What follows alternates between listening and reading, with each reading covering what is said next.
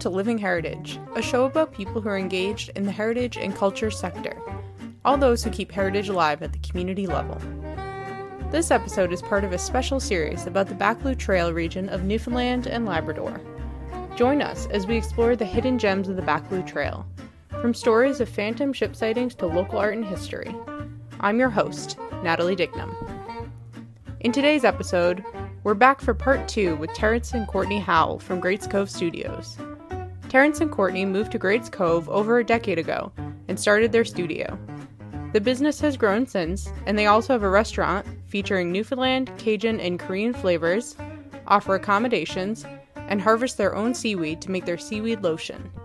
You can also sign up for cooking or art classes during your stay. In this episode, Terrence and Courtney talk about the history of the community and that elusive characteristic that makes Greats Cove such a unique and special place. The longer I'm here, the more stories I hear of the past really playing a part in today. You know, with the land, the rock wall gardens that are here, people still know them by family name. They still, it definitely feels like people carry their ancestors with them through the stories of these rock wall gardens and different areas of the landscape. And you definitely see it play a role in how this community functions in present with adaptations. Yeah, for sure. I always go back to Fran and Dave in the Stanford Gardens. I mean, traditionally they were used for enclosing their gardens, and their are either enclosing their livestock or keeping the livestock out, or dividing property lines. I just think of like where our neighbors live, where we have one of our vacation homes. We bought the house from them, but the land that it's built on has been passed down many generations, and it'll, you know, even though we now own the property, it's still Stanford Lane. Yeah, it's still like the history of it still belongs to the Stanfords. Just kind of thinking about how the Rockwall Gardens, they in many ways still seem alive here. There's one in particular that we see, you know, when I guess when it's almost summer, when the grass starts growing, there's a particular Rockwall Garden where the grass grows at different heights, and it used to be a potato garden. So it literally is almost like a ghost. You can see the beds in the grass. So basically, you have these waving, flowing grass, and you can see the ghost beds of the potato gardens. So it's kind of an echo of something that was, and kind of still is. But it's. But I think because, you know, these things exist in other communities, and it may function the same way. I think one of the things that took me when we moved here, especially since we have a young child, is that I noticed right away that even though the population here is really small, there's people of every age group here, every generation. You still have young families here with young children, and then people are kind of like in the middle, you know, maybe in their 40s or 50s, and then you have an elderly population here. I think because of that, this community, it is a real living and breathing community, and it's something about having the interaction of all those generations where you hear the stories of the past. It all gets carried down here. So I think of the woman who works with us. She's younger than I am. She's still in her mid-30s, but she has such a hold on, a hold is not the right word, and it's not even appreciation. She just lives her history. She talks about her grandparents constantly. Her grandmother just recently passed away, and she was such a huge part of her grandmother's life, and vice versa. But it's all because it's here. These generations are here. Mm-hmm. They just live. They're all still living together. They don't have to travel to see one another. They're all here. So they tell all the stories of the Rockwall Gardens, or, you know, when the families that own them. It just, it's just this little microcosm. And I know that if we had moved where we thought we were going to, the experience would not have been this, because the community where we thought we were going to go doesn't have a large population, but there's no children. It's The demographic is largely the demographic older. is different. Yeah, I really it's a think different feeling. the demographic of Greats Cove, even though it's small, it plays such a huge role in the living history Mhm. of here. It's magical. It really is magical. I see the woman who works with us. I see how she just naturally passes that on to her kids. It's beautiful. Yeah. And the landscape is so huge in that, because that's where the experiences are. You know, that's where you take your children, and that's where you tell the stories, and it just Yeah, I mean, all it's on the continues. barrens, it's in the ponds, it's in the caves, and on the ocean, on the beaches and nooks and gulches that you can get your physical boat or body into. It's literally, it's your friend. It's literally entertainment and comfort, and sometimes there's strife, and sometimes there's conflict. It is the nest that we call Greats Cove, I guess. And I think all of that combined with being at the end of the road, you know, really off the beaten path, it just makes it, maybe that's part of what the magic is of this place. I don't really know what it is, but All I know is it doesn't seem to fade. it doesn't It fade. doesn't seem to fade at all, No, it doesn't. which is great. Yeah, because we got a whole life here. So interesting, because I think, coming to Newfoundland as, a non-Newfoundlander and also a non-Canadian, a lot of the representations of Newfoundland are the past and things that are in the past and no longer continuing. So it's so interesting that you guys talk about that continuation and kind of the feeling of like living history. It is. I was very surprised by that too. When we go to harvest our seaweed, we go into a number of different places here in the harbor, and when we bring our boat into one of the gulch areas, you can see the old tie-ons, the old iron loops and hooks that the men and fishers would tie onto, and areas they would use to launch their boats. And we are, in a sense, continuing that type of activity. And now we have a fisherman who we've hired, who's from the community, who helps us harvest. So he's grown up. He's a middle-aged man. He's in his 40s.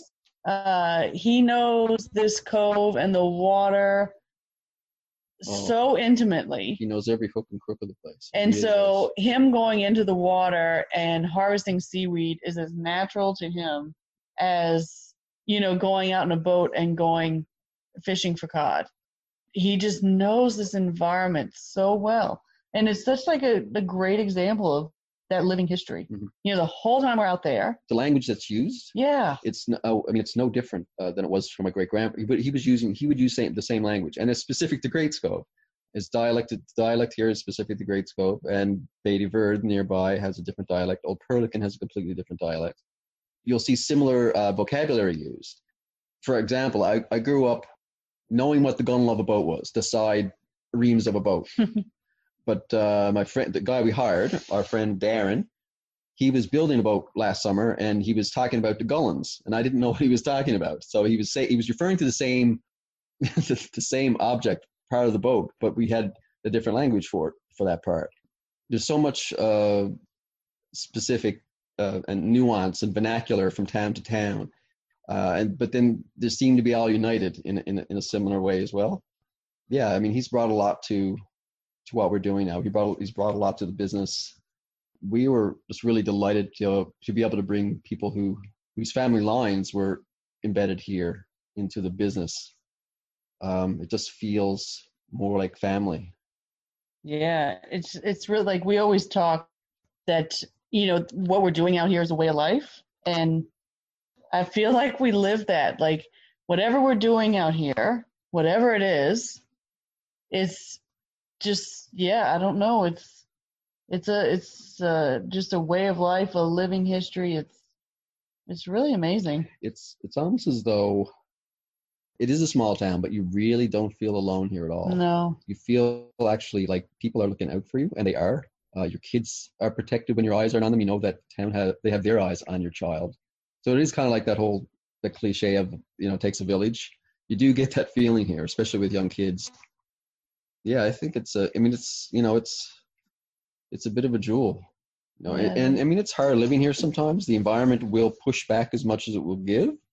The winter and springs here are vicious and equally beautiful, but we all share in the push of the wind and the northerlies coming in the harbor, and it's just a part of it, I guess. It's almost like because it's so harsh, it keeps you in the present, but that history is just right behind you this whole time, because it almost took the whole knowledge of the history of this place to just almost create, how you're able to live day to day and in the present, no matter the weather, no matter the conditions. Mm-hmm. And it's like something's whispering this quiet appreciation to you in your ears when you're walking over the barrens or by the water.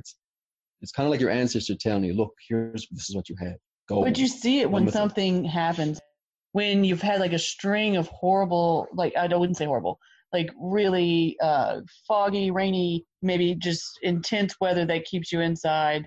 And then I'm thinking of this one day in particular in the spring where, the weather, it wasn't conducive to getting outside. And then this one day, the sun came out. It was this like brisk day, and this ice started to come in. And everybody had been inside for, it felt like we hadn't seen our neighbors in forever because we were coming out of winter. And then this beautiful day just pops up. This ice starts to flow into the harbor. And then it seemed like out of nowhere, there were over 1,000 seals just out in our harbor, just like basking in the sun. And then everybody came out of their houses. Everybody was outside. It was one of my favorite days here. Mm-hmm.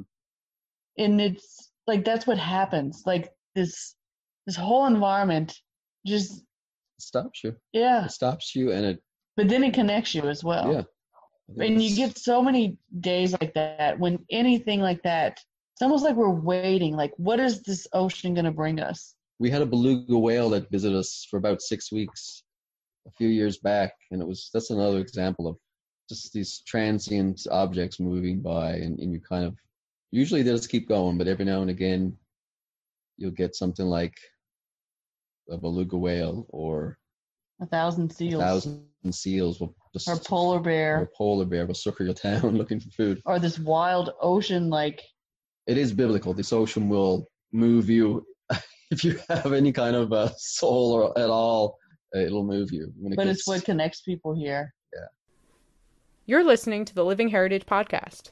In this episode, I'm catching up with Terrence and Courtney Howell, who own Greats Cove Studios, located in Greats Cove, Newfoundland. And then people, like, you hear all the stories of the past. Like, of course, like, so many communities around Newfoundland have stories of shipwrecks. And what lives and breathes here is the Molly shipwreck. And it wasn't just the shipwreck, but it was what happened after the shipwreck. How the community recovered the bodies, how the community waked them and honored the people and honored their goods, making sure nothing was stolen. It showed what the community was made of on many levels. So you had 13 fleets of small trap skiffs, which were not large boats at all, and they went out for days trying to recover the bodies. And then you had the women ashore who were, when they did recover the bodies, my nan remembers, she would tell me of how her mom would wash the bodies, her and the other women in the community. After the bodies were brought up to the lodge, she remembers seeing bodies and her mom washing the bodies with the other women in the town.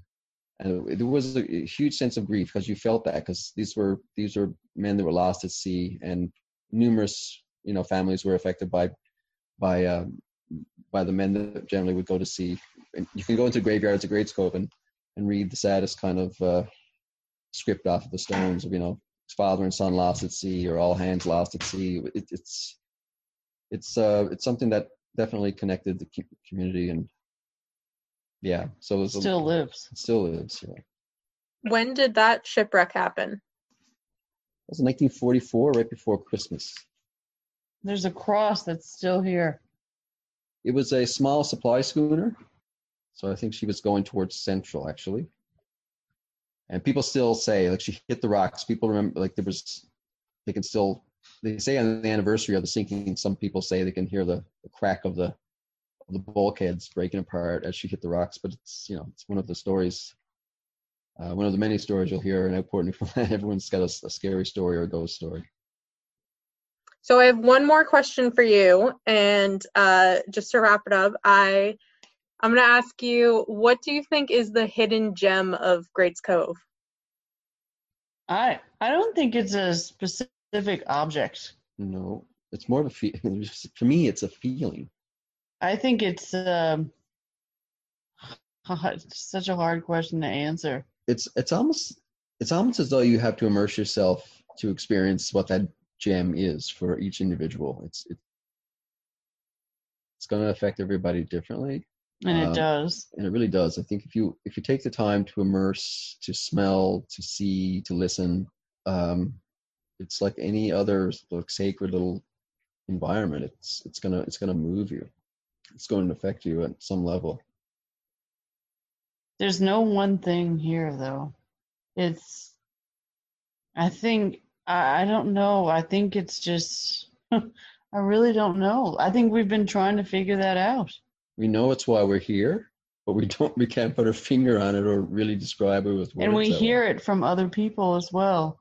Yeah. Like, we've had 2 people here. There's people here, a few people here from Ontario who have their summer homes here.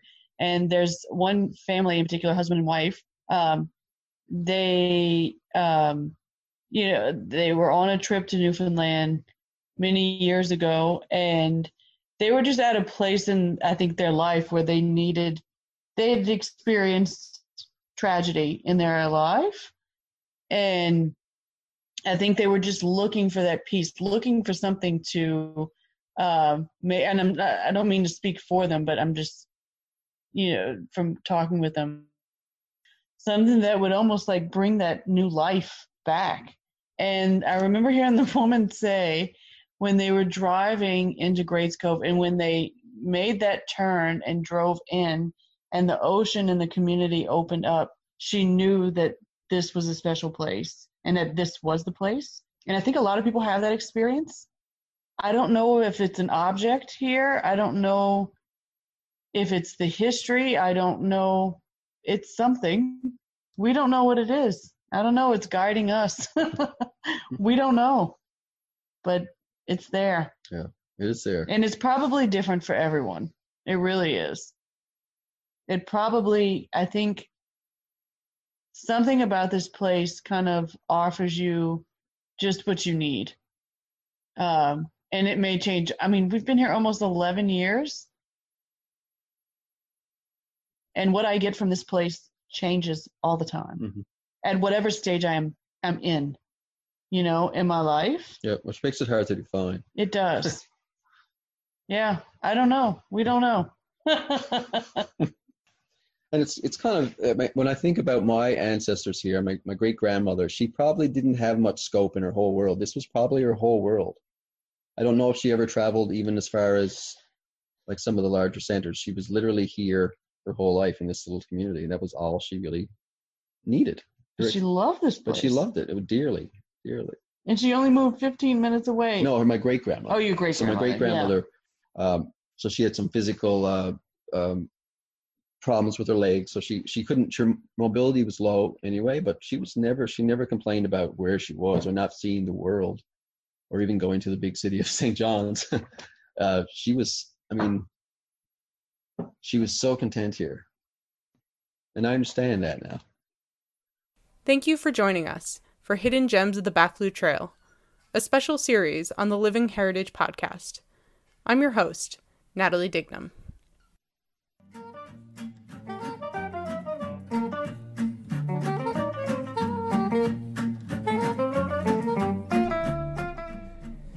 You've been listening to the Living Heritage podcast, a co-production of Heritage NL and CHMR Radio at Memorial University. You can find previous episodes on iTunes or wherever you download podcasts. We're on Twitter at HFNLCA. Do you have a question or a suggestion about an aspect of culture and heritage you want us to explore? Send us your mail, and we'll do our best to answer it in an upcoming show. Email us at livingheritagepodcast@gmail.com. Our theme music is by Lache Swing. Thanks for listening.